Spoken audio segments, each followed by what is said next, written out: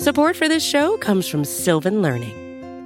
When children love learning, they can tackle any challenge life throws at them. Sylvan's Insight Assessment can help you determine if your child is ready for what's ahead. It can also identify gaps in learning and point out areas that could be of concern for your child so they can tackle what's to come. And right now, it's the best price of the year at $29. Go to sylvan29.com to learn more and get your child's assessment for only $29. That's SYLVAN 29.com.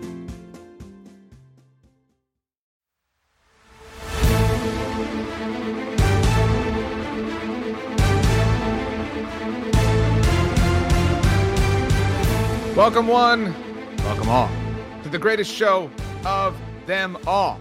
It is volume 110, aka 110 of the NFC East Mixtape. You can listen to this show wherever you get your NFC East blog podcasts across the SB Nation podcast network. You can also watch it on the Bleeding Green Nation YouTube channel or the Blog of the Boys YouTube channel. And if you do, you will see the wonderful faces of myself, RJ Ochoa from Blog of the Boys, and his self, Brandon Lee Gotton from Bleeding Green Nation. BLG, happy Wednesday for us, and in a rare occurrence, the listener. Happy Wednesday, RJ, and thank you and thank the listeners for understanding that not on our normal recording schedule. Thanks for your patience with us. RJ, for those not watching the YouTube version of this podcast, which you can check out at Blogging the Boys YouTube channel and Bleeding Green Nation YouTube channel, is wearing the jersey of a team that just got beaten by the Philadelphia Phillies in their most recent series together. So what an embarrassing look for him. That's true. The Phillies did win that series. The most important most recent one. Series against the Astros. Did you see the Nick Castellanos was complaining? Did you see this? This is a classic Big Loser energy thing. No. Did you see this? He was upset that the Astros mascot, whose name is Orbit, pretty lovable, little dude, was like walking around with the mascot size World Series ring. And he was like, yeah, we got the mascot rubbing it in our face. Why don't you chill out, Nick? That's all I'm saying. Why don't you just chill out a little bit? I did hear the ring in the face thing, but I didn't know it was from the mascot. I thought it was like the someone from the team, like proper, an actual human being was kind of doing that. I did like his catch, his home run catch that he robbed the Astros of, and he kind of played it off as he didn't have it. I thought that's kind of fun. We should probably see some more of that in baseball and sports. That's kind of a fun thing. But anyway, probably should talk about the actual football stuff. We have to talk about the draft, but I do want to ask you one thing, because you mentioned right before we started recording. Mm-hmm. I mentioned it, so this is Wednesday, and for the record, Brandon had something, which is why we had to change it, blah, blah, blah, blah, blah. But so we never record on Wednesdays until today. So I said, happy Survivor Day. I never get to say that to you because we always record on Tuesdays. And you said, yeah, but I won't get to watch it because I'll be watching the Sixers game. Obviously, Sixers up 1-0. So I have two questions for you. Number one, do you consider Sixers Celtics like a rivalry? Like, do you get up for that? Oh, like, yeah. Is it like a, but it's like a big deal for you? Like football it for me. Like, is it Cowboys Eagles level or similar. Not quite that high? It's similar. I mean, it's different because the Sixers have had, or I should say the Celtics have had the Sixers number for a long time now. So it's kind of taken some of the excitement out of it and it's more dread as opposed to like an evenly matched series. I just don't like Boston sports as a whole in general. I think it's a very haughty attitude up there, a lot of entitlement with all that winning. And yeah, so anytime a Philly team can beat the Boston team, but especially, more so Sixers Celtics, very exciting going into game 2 tonight after Joel Embiid won MVP. So as he rightfully deserved it. So excited about that. And I also have a plug, RJ. How about that? Are you ready for that? Okay. All right. Well, I have my second question, but get your plug in. Well, you know that some of the most dedicated listeners that we have to this podcast here are Holden and Elizabeth, my friends who I've shouted out before. And I think Holden you know about is my this. Very good friend. They have a internet famous, and real life famous. Paul. Yes. Risk It All Paul on Instagram. His birthday party, RJ, is this Saturday in Philly. You can check him out on Instagram if you want to attend his birthday party, which I will also be attending. So come on out if you want to celebrate the best dog, my best friend, man's best friend, if you will, on the internet. Risk It All Paul. Details are again on his Instagram page, so check it out. Congratulations and a happy birthday. I don't know if it's early birthday or not to Paul. But very, very cool. Well, I hate to take a nice moment and kind of be mean about it, but so serious question. It is kind of a joke, but it's a serious thing. So the Sixers look primed to make the finals. Like, what is I don't the know about level of that. nervousness? No, but like, what is the level of nervousness if the Sixers make it to like not be the city Right. that had 3 straight teams lose the title match, Oh, and that the Phillies lost the World Series, the Eagles lost the Super Bowl. Like, and the it's so Union, like Philadelphia my question. Union. I'm. Oh, that's true too. That would be 4. Mhm. So my like.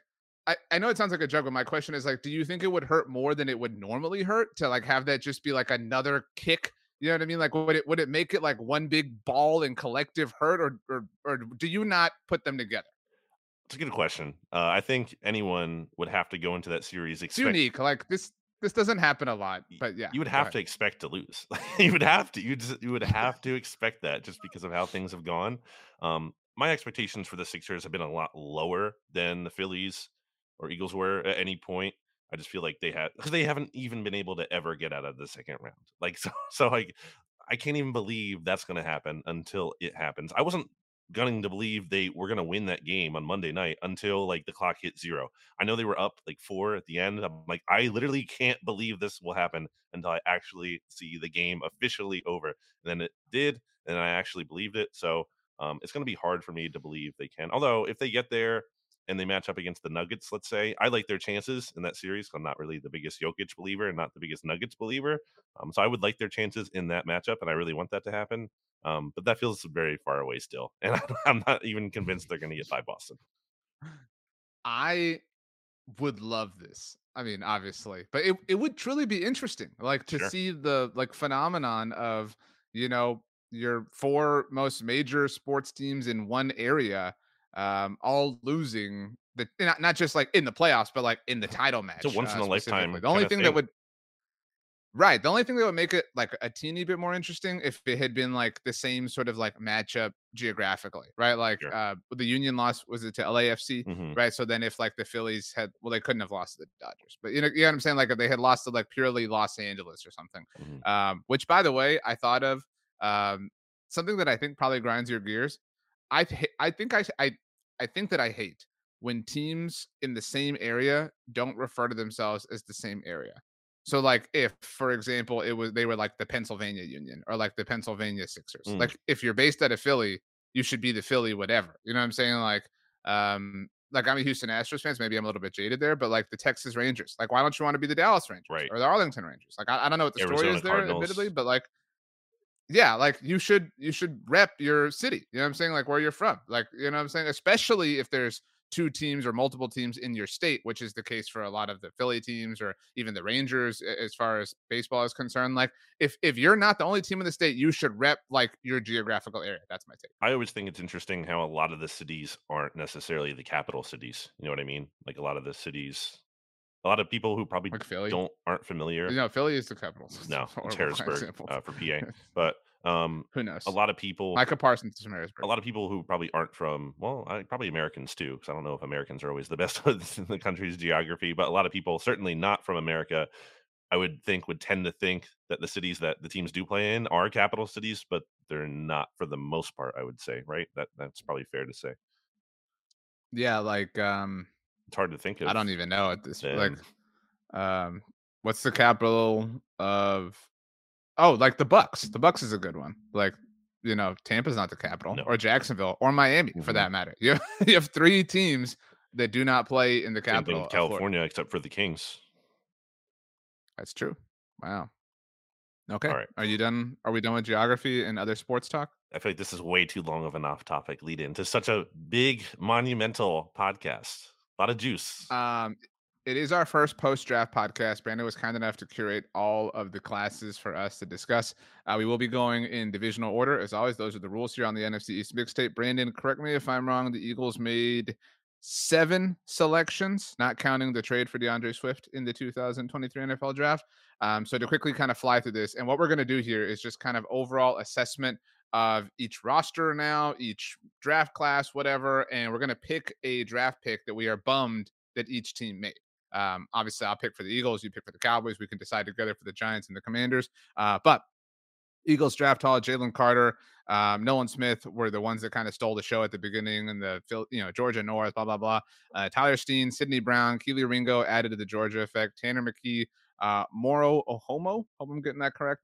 And then the trade for DeAndre Swift. Am I missing anything else as far as like notable notes for the Eagles during the draft? They also picked up a future fifth from the Bucks next year. Okay. Howie turned 2/7 into a future fifth, so that's kind of like a little I saw note. that, like, but there was like a sequence, right? Like there was like a 6th round involvement, and then it was the like 5th round He involvement or turned whatever. 230 and 248 into 191, and then 191 into the Bucks, which could be a decent 5th round pick depending on how you think the Bucks are going to be next year. So that was kind of the other big thing I think from the class as a whole.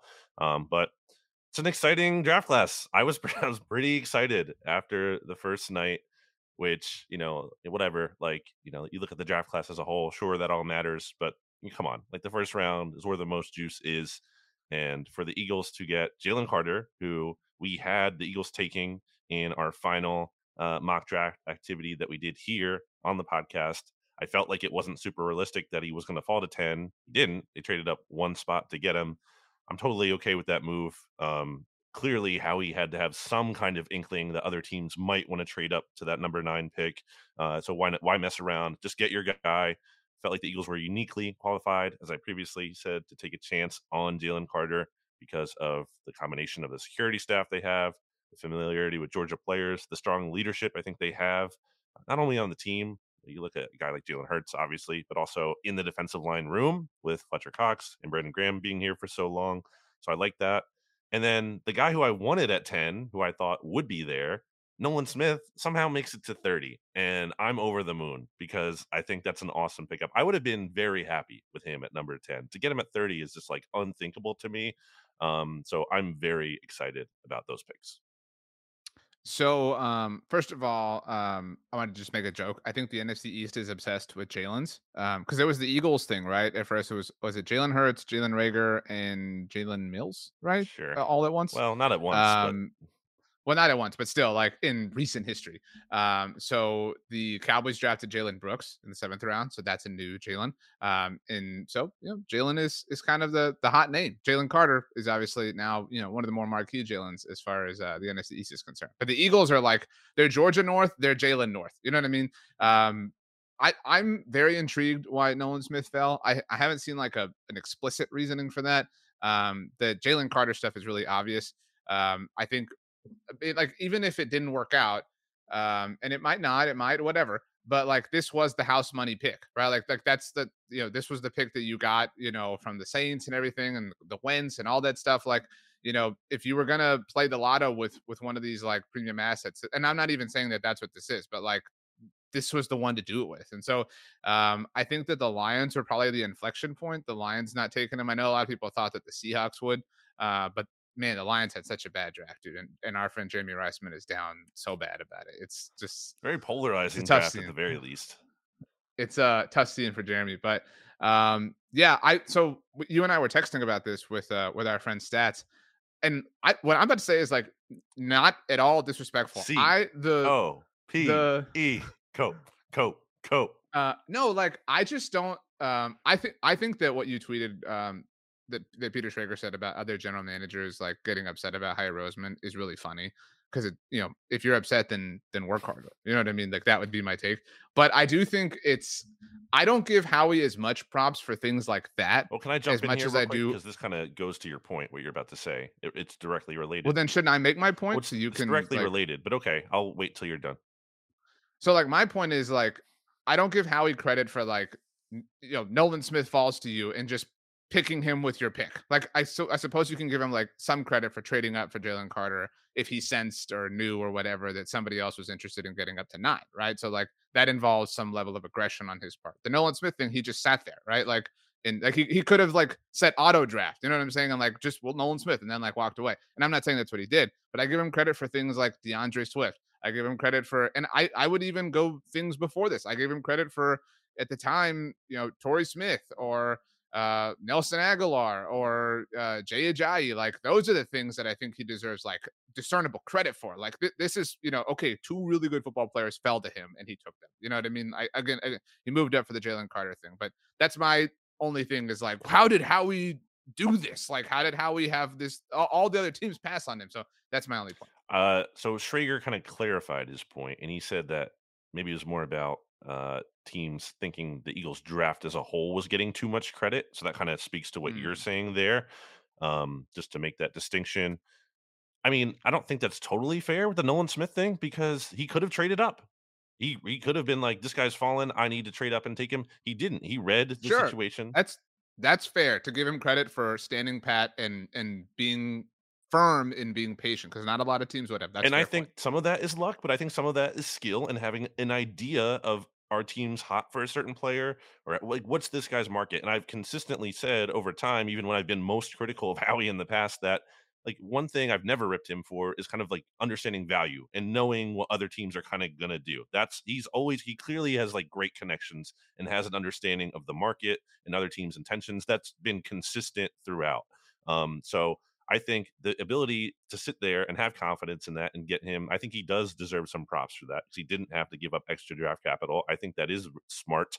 I get what you're saying, but across the board, I think a common theme through this Eagles draft, and you look at how their picks that were made versus the consensus big board ranking that's put together each year by Arif Hassan for Pro Football Network, which combines like 70 different draft boards. And just because you draft a player and the consensus is lower or higher, it's not like gospel, but it's worth looking at and kind of thinking about.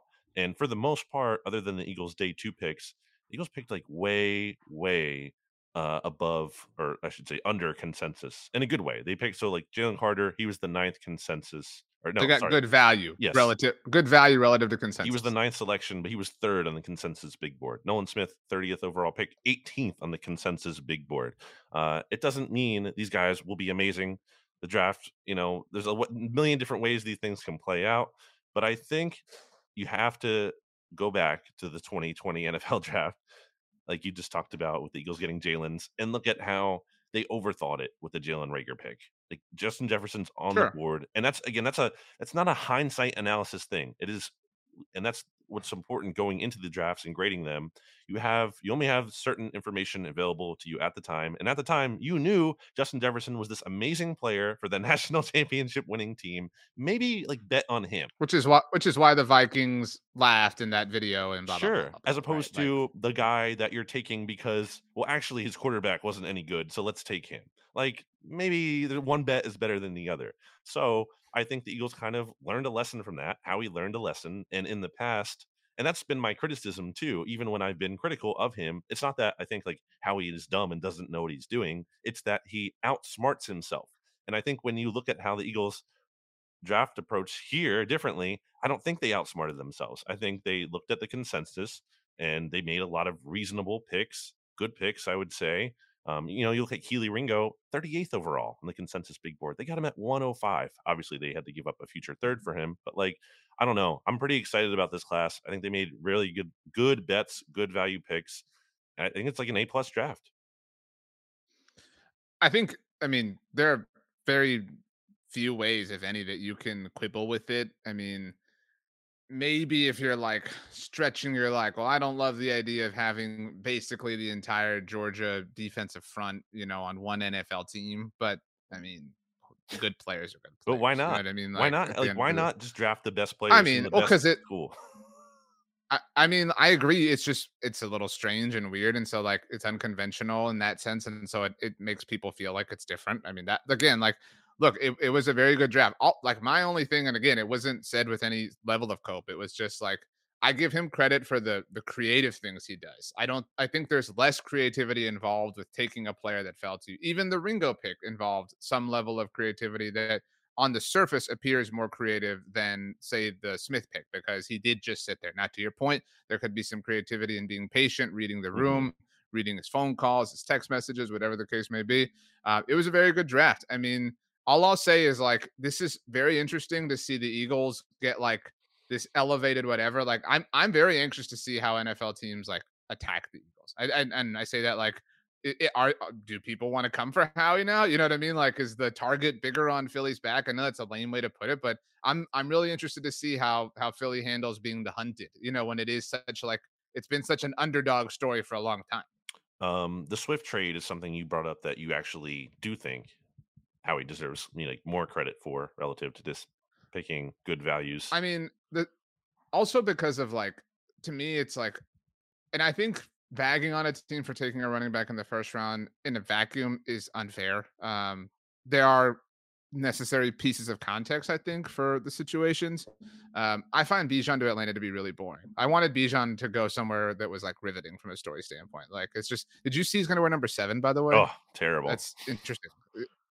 It's interesting on a running back, but it's obviously like the number in Atlanta. It's like the holy number in Right. Atlanta, That's so no, that's not a good I'm look. very interested to see it. Stock down. I guess they're taking it from Young Wei Koo. I don't know what's going on there, but anyway. Um, so that being I said, brought up like, Swift. I wanted to okay, get so up to that. that's my point. Like, the Lions draft Jahmyr Gibbs in the first round. Okay, cool. So you're going to be the team that takes a running back in the first round, and then you're literally going to prove by trading DeAndre Swift how the value of that position doesn't exist. And Right. so like I give Howie credit for like pouncing on that in the and actually in a weird way I almost don't give him any credit because all the tweets Okay. I saw Saturday morning were like, Howie, you know what to do. Like, DeAndre Swift is on the trade block. Go get him. So like it was very predictable, but I do give him credit for executing I actually was talking to my Detroit Lions friend. His name is Alex Reno, writes for Pride of Detroit, part of Jeremy Reisman's staff there. Like that morning, we were like probably like an hour before the trade happened about like, hey, so what do we think here? Like, what would this kind of look like if it happened? And I said I would give up at most like a sixth that could turn into a fifth. So I think the Eagles actually overpaid a little bit because they gave up. I know it's in 2025, but that doesn't matter to me. I like future picks still count the same to me. Like, I'm not like, oh, it's less value because it's a couple years away or more value, whatever. No, like to give up a fourth round pick in 2025 for a guy who might only be here for one season, last year of his rookie contract, and has had some injury issues and I think is probably a little bit overrated relative to what the general public thinks of him, in part because of like He's big got some he's got some name value, name like some value, fantasy fantasy. Yeah, relevance. Yeah. and that's not. I'm not saying he's bad. I'm just saying I think he's a scout. Like I think some of the reaction to the Swift trade was like, "Oh, this is a home run, total steal. How he does it again." Like that wasn't my reaction. I think it's a good move, a worthwhile move. I don't think it's an A plus kind of move. I think it's more like a B minus kind of move. So I'm fine with it. But like, I think it got a little too much praise.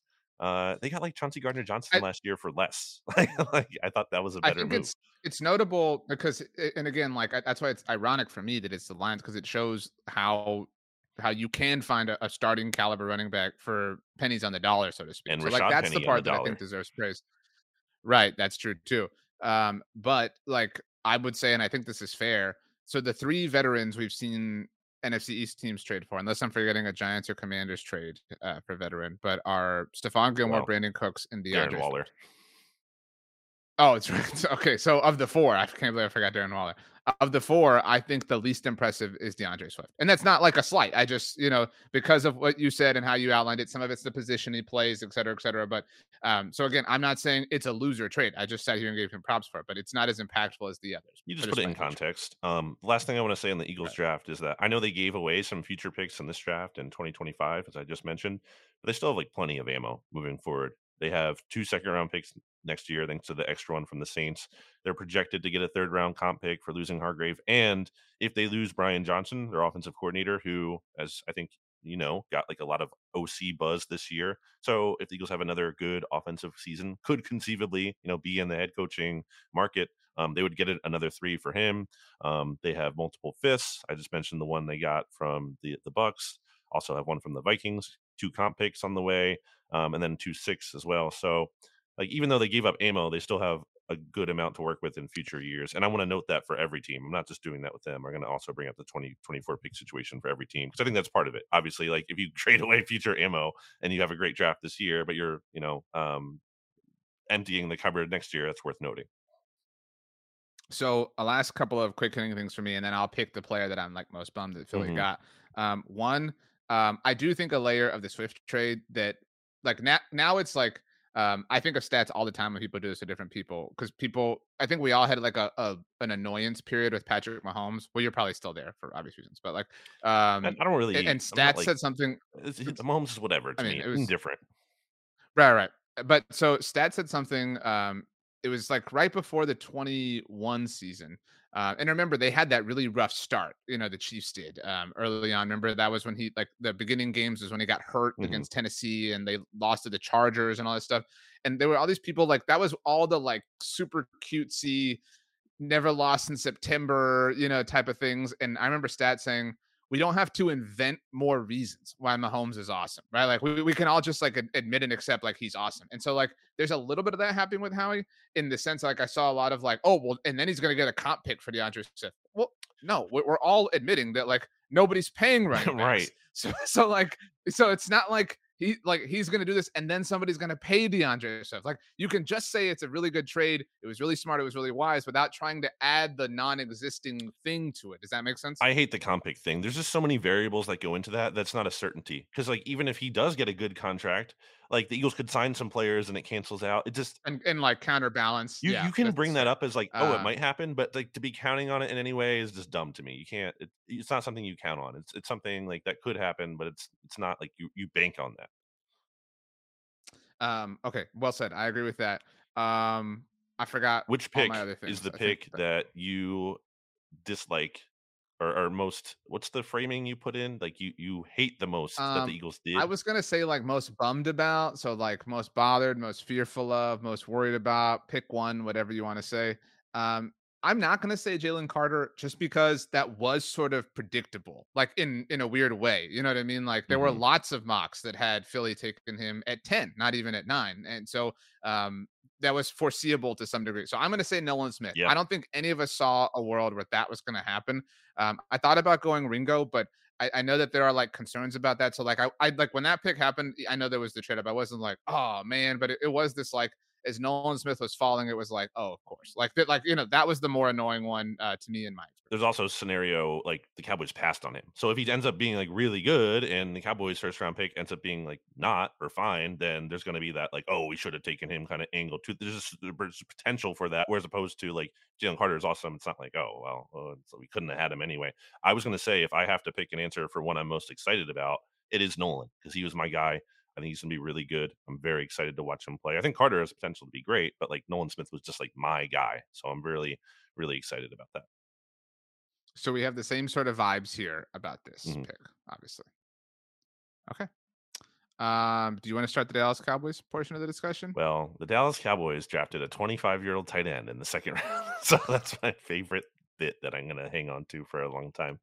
But I thought the first round was interesting and related to that second round pick because it seemed to me that, um, if I'm not mistaken, because I was losing some of this because, I'm writing and the Eagles are coming up on the clock here. Didn't the Cowboys potentially get sniped a little bit with the Bills coming up for Dalton Kincaid? It depends on what you believe. By the way, there's a Micah Parsons thing that we're gonna have to discuss here in a Oh, I moment. forgot about that. It's no, it's oh, it's not what you're talking about. Well, he did say Or what you're thinking. he was This really is not upset this is not what you're by the thinking. Eagles' first round This is pick. not but it's still not what you're thinking. But it depends on what you believe. Like all of the Bills reports are that they knew that Dallas was going to take Dalton Kincaid at 26, and all the Cowboys reports are that they had no interest in taking Dalton Kincaid. Mhm, I will say, um, look, I've been doing this for a long time. I would like to think I know the pulse of the Cowboys very well. And generally speaking, you can telegraph what they're going to do in the draft. Like they almost use their pre-draft press conference as an opportunity to kind of lay all their cards out on the table. Last year, after the first round, they literally laid all of their cards out on the table when Jerry Jones flashed their board. yeah, And so they were talking tight end the whole run up to the draft. They wanted a tight end, wanted a tight, and they spent a second round pick on one. So like that was true to a certain degree, but th- all of their like public and sort of admissions or leaks or reports or whatever like didn't wind up being true. Like they seem to have gotten better at mm, either throwing people off the scent, like if you want to go really far and extend a lot of grace, or just not being public with their wants and wishes. or they didn't So get what they I'm wanted and in wished. I well, I'm The entire draft? Like, I'm inclined to believe because especially Mike McCarthy is somebody who has opposed that nature of the Cowboys. I'm inclined to believe that they've just matured and that they've, Well, of course, you're they've learned inclined to that. think that. Well, no, but like I think the results bear that out. Like they have been a lot better about not admitting when they're going to do a lot of things. They've been very quiet. They've been very methodical. Again, I'm not saying they've won the Super Bowl or anything like that, but that part of who they are has changed significantly since Mike McCarthy took over 3 years ago. So they draft Mozzie Smith. He has half a sack in 30 games in college. Now people are going to be like, "Oh, certain role. That's how he's used." Still half a sack in 30 games. He was the 49th consensus prospect on the big board, as opposed to where he was taken at 26. I was reading a scouting guide at the draft party. I was at Pistolas del Sur, the R Lads draft guide, and I looked up Mozzie Smith, and under under his profile, there were concerns about pass rush, so that's worth noting. Obviously, I think the book on him is more of a stout, very good run defender. I guess the thing that bothered me the most about this pick, taking the Dalton Kincaid angle out of it, because we don't know for sure, but what we do know for sure is the process apparently that went into this selection, because we saw the Cowboys deciding with that video that was put out there, and I believe it was Will McClay who was kind of talking about the process of why they should take Mozzie Smith over the offensive lineman they were considering, which was that Matt Bergeron for sure? That's the reported name. Okay. Like they didn't admit that, but that is the reported name. And I think what bothered me about this, like the process making selection, if I was interested in the Cowboys' best interests, which I'm not, was that he was like, well, this can kind of help us more now. And I don't love that logic being used for a first round draft pick, because I think that's how you can get into a position where you're making mistakes. Not to say that the short term is irrelevant to making picks, but if it is prioritized, I don't love that. And looking back to Cowboys drafts in the past, I actually think some of their best selections have been when they have not gone for the immediate need and have done something like taking CD Lamb, where it was like, well, the Cowboys don't need another wide receiver, but it's freaking CD Lamb, so take him because he's on the board. He's a great player. So I kind of struggle to believe that Mozzie Smith was truly the kind of best available talent on the board, especially because I like Nolan Smith so much. And I feel like it's not like a disaster pick for the Cowboys, but I feel like it's not the optimal one. So I don't believe that he was the highest rated player on their board. And I think the idea that every team always forever and ever and ever drafts, the best player available is a little bit of mystique, right? Like you can't just say like, oh, I'll take like because you could make an argument that Will Levis was the best player available on the board, right? For a lot of Mhm. teams, maybe even the Eagles when they took Nolan Smith, right? Like that's just based on their like, evaluations independent of positions. And so, there is on some level a factor of need. Now, what I do know, I mean, just from what we've seen, is the Cowboys have gotten gashed in the running game, and they have made very conscious efforts towards fixing that. Everybody made a big deal about how the Cowboys, and I don't know if you knew this or not, hadn't taken a defensive tackle in the first round since 1981 when they took Russell Maryland #1 overall. Now you can quibble about that when they took Marcus Spears in 2005 because he played some defensive Right. tackle, but whatever. But anyway, so that's been their bugaboo. And I think, I actually talked about this with friend of ETB, John Owning from PFF. That episode will go out on our feed on Thursday. He went really deep on Mozzie Smith and what he offers, but he and I talked about the Eagles game that the Cowboys played and how they kind of exposed how to not just beat Micah Parsons, but beat the Cowboys by running the ball. And the Micah Parsons thing I brought up right now, I just saw a tweet from Clarence Hill Jr., the Fort Worth Star Telegram. Micah is not participating in the Cowboys offseason program. He's working at an Austin, adding bulk and weight to be a full-time defensive Mm. end next season. So that's a significant development. Not that that's like shocking, but like if it's being said out loud, that's a significant thing.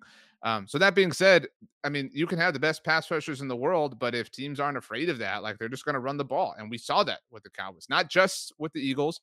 Do you know, and I brought this up on our live show, do you know how many passes Aaron Rodgers completed when the Packers beat them? Remember, the Packers came back down 14 points in the fourth quarter. 22. Mm. 14. I mean, they ran the ball at Hmm. will because they could. And Leighton Vander Esch has proved to be really important to the Cowboys run defense, but it was the midseason trade for Jonathan Hankins that really shored that up. And they re-signed Jonathan Hankins, but this appears to be that. And it's not just the Mozzie pick, I think that indicates how much the Cowboys want to attack their porous run defense. It's the DeMarvion Overshown pick in the third round. It's the Junior Fajoko pick in the fourth round. I mean, they very clearly are tired of getting run over. And it wasn't even the Eagles or Packers, I think, that kind of exposed that to them. It was the Niners. They got destroyed by the Niners in the wild card round 2 seasons ago, if you want to look at it that way, and then couldn't handle them. You know what I mean? In the divisional round of the playoffs.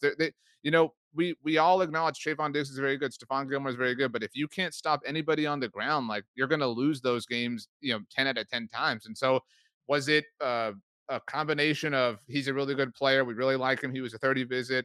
Um, and he fits a position that we want to improve upon, then yeah. And I thought what Will McClay said made sense in that the Cowboys have not had the opportunity. We talk about them passing on defensive tackles in the first round, but they haven't had one that they graded that highly available to them when they've been on the clock in the first round. So it was just kind of a perfect storm of things that made sense in that way. Well, my question for you is because, you would say that what is your opinion when you're not emotionally compromised? Like these picks are made, and obviously, I'm not saying this that you're just doing this. Every fan of every team is like logicking themselves into the picks that were made after the fact. 'Cause that's what you do, and you want to make sense of it. How does what you just said now, this big emphasis on run defense, everything, and you would know better than me. How does that compare to the pre-draft discourse? Does that line up? How would you feel if you knew Mozzie Smith and Loon Shoemaker, or like did you want those guys to be the pick, like anywhere realistically? So I wasn't in on the Mozzie thing, but I mentioned John in the episode I recorded with him. I highly respect John's opinion. He was somebody who, for months, has been screaming Mozzie Smith at 26, Mozzie Mhm. Smith at 26, please. And like, we had heard all the names and the tight ends and things like that, but like that, I think there was a contingent of people who viewed that. And I think, I do know that going into the draft, we identified left guard and defensive tackle as the top needs of the team. And I mean, and to contextualize the need at defensive tackle, when they re-signed Jonathan Hankins, we threw a parade. When Carlos Watkins left for the Arizona Cardinals, who should be the Phoenix Cardinals is our point. We were like slightly bummed, you know what I mean? Because it was like, oh no, Mhm. we lost Carlos Watkins, but like, we the Cowboys have not invested in that way. And I'm not saying all these players are the same thing or that Mozzie is any of them, but I know he's not who he once was, but like look at what Fletcher Cox did for the Eagles when he was playing at his prime. The Aaron Donald thing is very obvious. I mean, again, like Chris Jones, like if you don't, Chris Jones isn't Aaron Donald, but like that presence really alters what you're able to do as a defensive front. And if you do have stout pass rushers on the outside, now a full-time pass rusher, Micah Parsons, Demarcus Lawrence, Dorrance Armstrong, Sam Williams. I mean, like that has been where they have not been able to handle things. And losing Leighton Vander Esch really hurt them last year. But I mean, to have that short up really does. I trust the direction that Dan Quinn wants to lean in. They've built their defense a number of different ways, but they've always ignored this spot. So the logic to me definitely stands out. It blows my mind that Luke Shoemaker is going to be 25 as a like it's crazy. He is 3 years, 8 months, and 17 days older than Keely Ringo. Like that's just very crazy to me. And it's like what Why would you look that specifically up? because Like, Keely's really young. He's only 20. Doesn't turn 21 until June 27th. but why would you look up the exact days that separate Because I them was in curious, and it birth? makes for good content on Twitter. Um, Sounds like rent can free I to get me. So to my pick that I dislike for the Eagles' sake? I did want to say on the it's Schoonmaker, just so we're Okay, all aware here. Schoonmaker. Um, Yeah, I think we both respect Matt Waldman's analysis. Sure. And this really kind of surprised me because like the names at tight end we heard obviously were Kincaid and Michael Mayer and Darnell Washington, right? Like those were all the different names and blah blah blah blah blah. Luke Schoonmaker was Matt Waldman's number 2 tight Mhm. end, and that like really surprised me when I mean, I had kind of missed that. Obviously, there are a lot of athletic traits there that differentiate him at least from the current Cowboys tight ends. Like he is somewhat of a type for the Cowboys, but he's also not. Like again, I think people look at him and see the same thing, or they make the joke about his age. But like he really is like an athlete at that position, which is what they've needed for a long time. And this is something else that John brought up. So I don't mean to just ruin that episode, but like Mike McCarthy, people act like all Kellen Moore ever did was just call like curl routes and drags and things like that. But like Mike McCarthy is going to utilize these dudes over the field a lot more, running all sorts of slants and things like that. At least that's what he's done historically. And so an athlete like Luke Schoonmaker figures to work well in a system like that. So it is exciting. They did have that need and they got it, which is exciting. Versus the consensus, he was taken 58th. He was the 100th overall consensus prospect. I think a common theme with these first two picks here between Mozzie Smith and Schoonmaker is again this idea that like we That they need. both went to Michigan. Well, that too, but also guys like we need now to help us now. And I just don't.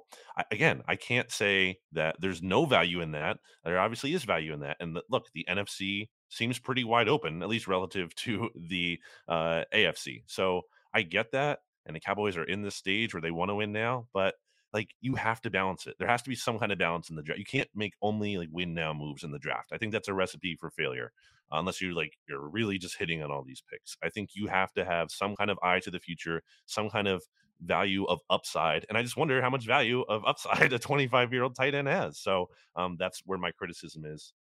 Are you ready for the pick that I think If it's Deuce Vaughn, then that's incredibly chalk. it But is, who is it? but honestly, it is, and he is the only player from the Cowboys draft who is actually taken where it was a good value relative to consensus. Everyone else was taken like significantly overslotted, except for Overshown, who was like 14 picks where above, and then you have what's it, Hasim Asim. Richards, which was he was similar-ish, but like Eric Scott wasn't even ranked on the top 300. Jalen Brooks wasn't ranked on the top 300. That was the really weird pick, was the Eric Scott one, and, it's not listed in your notes, but they traded up Mm. to do that. So you talked about Oh future yeah, capital. They traded their 5th round pick in right. 2024 to move up to the top pick in the For a 6th guy round who draft. wasn't like on the top 300 consensus, like Just so you're aware, and I really don't know, so this isn't like a gotcha moment, but so he's listed as having run a 4.7 140, which is obviously pretty gross for a corner. The story that is being told is that he pulled his quad while running it, and that he sent the Cowboys evidence of running a much faster one. So I mean, look, I'm just relaying the information to you. You can take with it what you want, but that's the story. He was a 30 visit of theirs. So they vetted him, they checked him out, they clearly feel very comfortable with him. What I do wonder about that, and this is something we've discussed, is like, where does he fit at corner?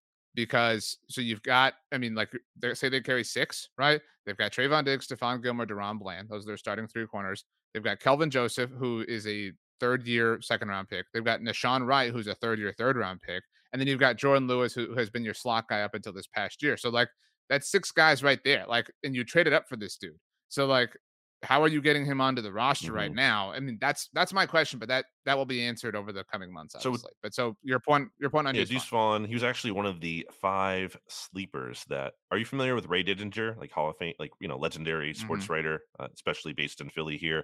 He did a list for Bleeding Green Nation of his top 5 sleepers. The Eagles got one of those players in Moro Ojomo, and Deuce Vaughn was also on that list. He was someone I liked. I think for the Cowboys, he kind of gives you some level of not a one for one, but some kind of Tony Pollard insurance, especially since he's going to be on the tag this year, right? They didn't extend Pollard, did they?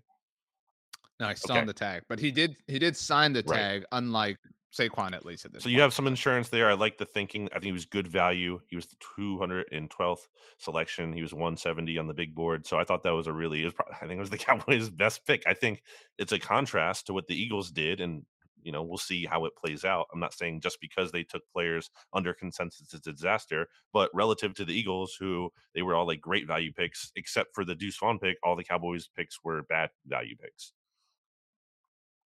The Deuce Vaughn thing, everybody saw. I know, even if you're an Eagles fan, I think you have to think that was super cool how his dad got to call him. It's just a really cool thing. He handled, the process really professionally. Would leave the room when they would discuss him, in the pre-draft process, Mhm. obviously, because how could he talk What if about he it? I like mean, didn't it's like his son? It's Sanders. like this dude Um, sucks. but he has been an incredibly productive running back, and has used his size to his advantage, obviously, in terms of hiding it. The easy comp is Darren Sproles, who annoyed me greatly when he was a member of the Eagles. Went to Kansas And State. so Right, exactly. And so he's really, really, really exciting. And I think we haven't done our all NFC East team yet. That'll be Mm. something we do in the coming months. I think Tony Pollard is probably the best running back in the division. I think the Cowboys have the best running back room in the division if we extend it that way, like the kind of 1-2 punch. So if it wasn't Tony Pollard alone, I think Tony Pollard and Deuce Vaughn is a really interesting, fun combination. What I really like too is we said a lot, not you and I, but like Cowboys fans after the playoff loss, was that they had to get more explosive on offense. And to a certain degree, Luke Schoonmaker is a more explosive option at tight end, and they have now added another dynamic player in the backfield in Deuce Vaughn. Another player that a lot of people like, I know we're talking draft picks, but Hunter Lupke at North Dakota State, the Cowboys brought in as an undrafted free agent fullback. So they do have all these like options and dudes who can work under the backfield now in different capacities. But yeah, the Deuce Vaughn thing is really exciting. Did you see what number he's wearing? I know you do No, your number analytics thing. He is going to be wearing number 42. There aren't a lot of options available. I kind of like it though, and it probably won't stick, but I kind of like it a lot. Sproles wore 43, as people may remember. Mhm. So yeah, for a pass catching kind of different style running back, not like a bell cow guy. I do not hate 42. Um, Back to the corner thing. If the Cowboys are in love with Eric Scott Jr. or whatever, and they do move on from Jordan Lewis, he wears number 2. It feels like that has to be Mm. Deuce's. If you know what I'm saying, like your name is Deuce. You know what I'm saying, like you've got to wear number 2. And he's obviously not wearing 22 for the Cowboys. But okay, so we're gonna fly through Real quick the Giants on the and jersey number thing. How do you? I want to get your take on this. Moro Ojomo. He has 5 O's in his last name. What if he wore number 0 for the Eagles? well, no, What if he sorry, wore double positionally 0? doesn't work. Then I Yeah. can get on board with it. But okay, let's take a quick break to hear a word from our sponsors. Welcome back. While we were gone, Brandon, you told me what your favorite flavor of cake frosting is. Would you tell the rest of the What audience? kind of cake frostings are there? There's chocolate, there's vanilla, there's strawberry, raspberry. Buttercream, I guess you could put in there too, right? Yeah, Um, go chocolate. that's What were lame, you gonna but pick? whatever. I like a good chocolate. What the heck is this? I think cake is kind of boring though, especially like dry. It better be some kind of like I know people don't like this word, but moist cake. Like it can't be dried out. I hate that. I think it's the worst. I'm newer to the cheesecake game. I don't think you can call it a cheesecake. I think it's a cheese pie. Oh Like my gosh, it's not a cake in texture. It's a pie. You know, it has a crust. Cakes don't have this is crust. awful. So All right, so the New York anyway, Football Giants. this is their whole class. We didn't list the whole class for the Cowboys, by the way, but we kind of touched on mm, every pick. But so the Giants class: Deontay Banks, John Michael Schmitz, Jalen Hyatt, which there was a take floating around about as well related to the Cowboys. Eric Gray, Trey Hawkins III, Jordan Riley, and Jervarius Owens. hmm So all of these picks, or I should say, the first 4 picks were good values relative to consensus. Banks taken at 24th. Giants traded up for him, right? If I'm not mistaken. Yes, they traded up one pick for him, He, and then traded out of yeah, because they moved because the 25th pick was theirs yeah. originally. They moved with Jacksonville, and then Jacksonville moved again. So that 25th pick went from New York to Jacksonville to Buffalo. Banks taken at 24th, his value 22nd. John Michael Schmitz, who we had for the Giants in the second round, I believe, of our mock draft for the Giants last week. He goes at 57. He was 39th overall. Dylan Hyatt was 42nd in terms. A lot of people thought he would be the first receiver taken this year. Once upon a time. You know what I mean? Like not recently, but he had a lot of potential early on. He was taken at 73, and then Eric Gray was 172. He was ranked at 141st. The last 2 picks, and these were late in the 7th round or like later in the draft. Trey Hawkins unranked, Jordan Riley unranked, and then Jervarius Owens was at 254. He was taken at 254. He was ranked 242nd. I think overall, Giants did a nice job. Their 2024 picks are all intact there. They didn't really borrow from the future. Um, they the Banks pick, I'm interested. I like the player. I guess I didn't necessarily expect them to go cornerback that early, and then they drafted another one later. So that's clearly a position they're trying to attack there. Schmitz, I think, was huge for them. They needed a center, and this was not like a good center draft by any means. So to get one of them, one of the more legit prospects, they did fill a huge need and got good value in the process. So I thought that was a great pick. And then I'll spoil or just say my pick that I hated the most for them. I wanted the Eagles to get Jalen Hyatt. I actually had the Eagles taking Hyatt, and I admitted it was like kind of a reach in this activity, but the SB Nation NFL writers mock, I took him at 30. If it was like a real mock, I would have, or if I really wanted to do what I thought was the best thing, I would have traded down in that scenario. But for the sake of making articles, it's not really interesting to do that in a fake mock draft where I'm getting picks that aren't actually being made anyway. So I took Hyatt there. I think he's going to be a problem for all these other NFC's teams to deal with in terms of his speed. I don't know about him as like like a volume target by any means. I think he has a ways to go as a route runner and all that kind of stuff. But as a guy who could kind of be like Deshaun Jackson esque and annoying and creating big plays, I think Jalen Hyatt is an annoyance and a nuisance that is being added to this division. He's the first Giants receiver since tell me who, maybe Odell, that I've been like, Yep. okay, got to pay some attention Hmm. here. Like, and I mean that like literally, and I'm saying there's a lot of attention paid to Jalen Hyatt, but like the fact that any attention at all is paid, like no offense to Sterling Shepard, never really been afraid. You know what I mean? Obviously, Kenny Galladay, whatever. Kadarius Toney didn't work out, blah blah blah. You know what I mean? Like whatever, Darius Slayton, like those names never like I was never like, man, how they're gonna stop, whatever this week. But Jalen Hyatt is like you could totally see him having like a 3-catch, 140-yard, game, whatever that like hurts the Eagles or Cowboys or whatever. I think that's fair. The class as a whole, I think, is solid. It's methodical. They're headed in the right direction. It's a huge bummer. But I disagree with you. So it means we're gonna have to break a tie Wow. somehow because I'm gonna write an article about this. The pick I'm most worried about or most bummed about, whatever, is John Michael Schmitz because they did have that Mm. needed center, right? Like that's you can turn receivers into something. Like I don't mean that it's easy, but if you've got a great play caller, you've got a talented quarterback, right? Like things are a little bit less difficult in that sense. But like you can't turn dudes into good centers. And Brian Dable's a really bright offensive mind. Getting a center, like if this feels like a cornerstone, right? Like this feels like a foundational element to what they're doing and what they're building. And they really like that's been the I guess solace for us is like they haven't had any real foundational pieces on offense. And I know it's only been a year, but you know what I'm saying? Like everything has felt kind of like temporary to some degree. I know they got the contract done with Daniel Jones, but Saquon feels like a fleeting thing. Even the Paris Campbell thing never really like invoked fear. But this feels like this dude's going to be here for a little bit. That sucks. Yeah, I mean, I don't dislike that pick. I just think it's kind of hard to be too concerned about a center just because of the nature of the position. It's like, oh no, you're not like going into a game like scared of the other team's center, really. Um, Wow. Brandon Gouton says that Jason Kelsey's I overrated. mean, he's probably one of the few that you would actually would be considering the Eagles' Now we're usage. walking it back. Walking Interesting. it back, Wow. but Interesting. all right. Do you go into an Eagles Cowboys game being like, I don't know, Jason Kelsey, like we're scared of that? I don't think you're I saying that. think, yeah, I think that's why you draft players like Mozzie Smith to a degree, because you have to attack the best, intuitive offensive lineman in the NFL. Jason Kelsey's one of them. Like, what if John Michael Schmitz turns out to be one of those as well? Like, they're stabilizing a serious I'm point not of their talking offensive line. against the pick. I like the pick a lot. I'm just saying, like, by nature of position, you're more scared in general of a speedy wide receiver than you are an offensive lineman. But I think this is a strong 1, 2, 3 between Banks, John Michael Schmitz, and Hyatt for the Giants. I think that's a really good start that helps them add to this foundation. There are questions, I guess, if like I've seen some Eagles fans be like, well, it doesn't matter that they got Jalen Hyatt because Danny Dimes isn't going to be able to get the ball to him anyway. Like, I don't really agree with that. I feel like Daniel Jones does have a good arm, or at least has the potential to. And I think he can make throws down the field to Jalen Hyatt. So, I think this is a pretty solid, good, like A- kind of draft for the Giants. It was a good draft.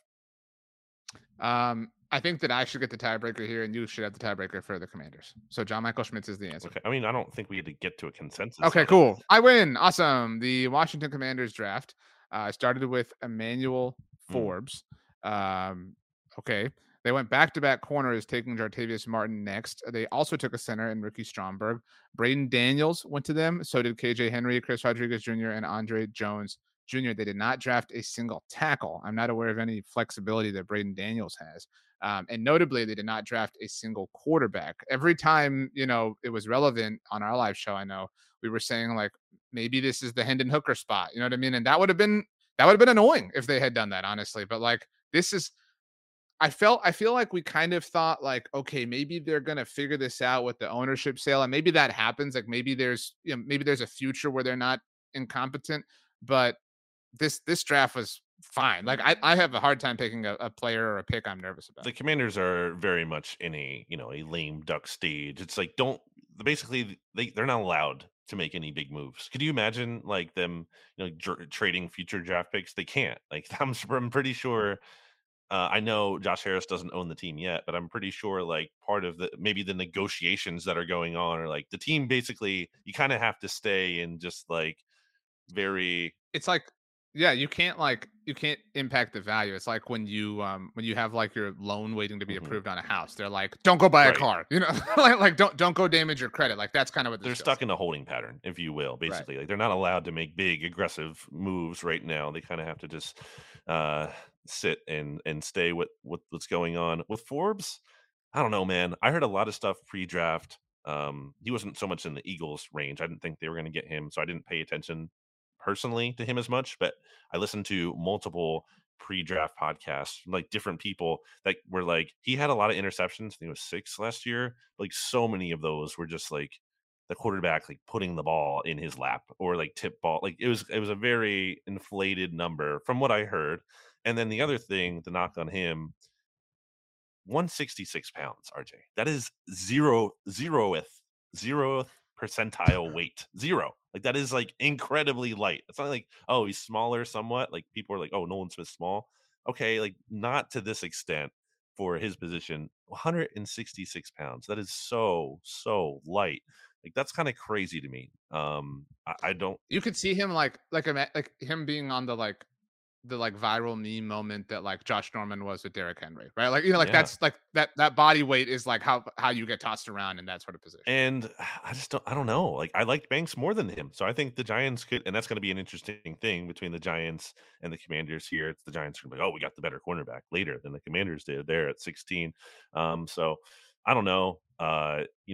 Looking at the rest of their draft, Chase Roulier is coming off a big injury, so they want to have some more insurance there at center. But like all of these picks, except for the KJ Henry pick at 137. He was the 135th player on the consensus big board. All of these were bad value. Forbes was taken at 16th. He was rated 36. Martin taken at 47, rated as 81st. Stromberg taken at 97, rated as 140th. Braden Daniels 118th versus 142nd. And then you go down to Chris Rodriguez. He was 193, ranked at 210th. And then Andre Jones wasn't even ranked on their board. So not great.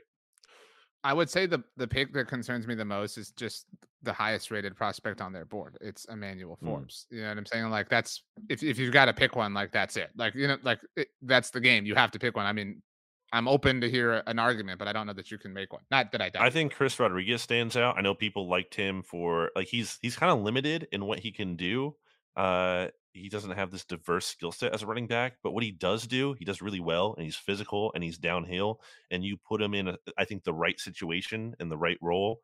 And the Commanders' offensive line is not, I think, what it has been at times of its peaks, but it's not terrible.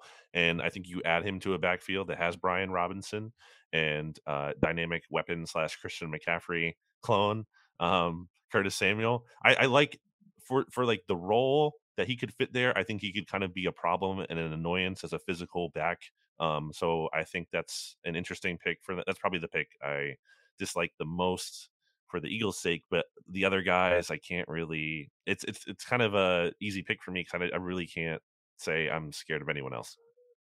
I'll let you break the tie then. Chris Rodriguez Jr. is the pick. Congratulations to him. Okay, the draft has come and gone, and that means we've got to do other stuff, like do our All NFC East team, most overrated players. We got in the NFC schedule East, coming out next week. week. No, that's what I'm saying. Like I'm building that. You know what I'm saying? Like most underrated players in the NFC East. We've got to know the schedule will come out a day after the mixtape next week. So we'll probably react to that. Maybe we'll do some like schedule previewing things next week on the mixtape. So we'll see how that goes. But for now, I think it's time to probably leave. I don't know if you agree. Yeah. Coming to Risk It All Paul's birthday party. Okay. I won't. I'll be there virtually. I'll send a virtual hug. As we leave, Brandon, I would like you to say, I would like your thoughts on Michael Mayer's Chipotle Bowl. Did you see this floating around? I think I saw a friend of the podcast, I'll say, Trevor Sikkema, had got it. It's like, right. What's it? I was going to get it if the Cowboys picked him, and I was going to eat it on our white show. rice. Double white rice. Double white rice. Double steak. And I think double sour cream, beans, I think. And double sour cream. I mean, what are your thoughts? Where's the flavor? All right. Let's get a where's the flavor, and then we'll end. But like a zesty, where's the flavor? Where's the flavor?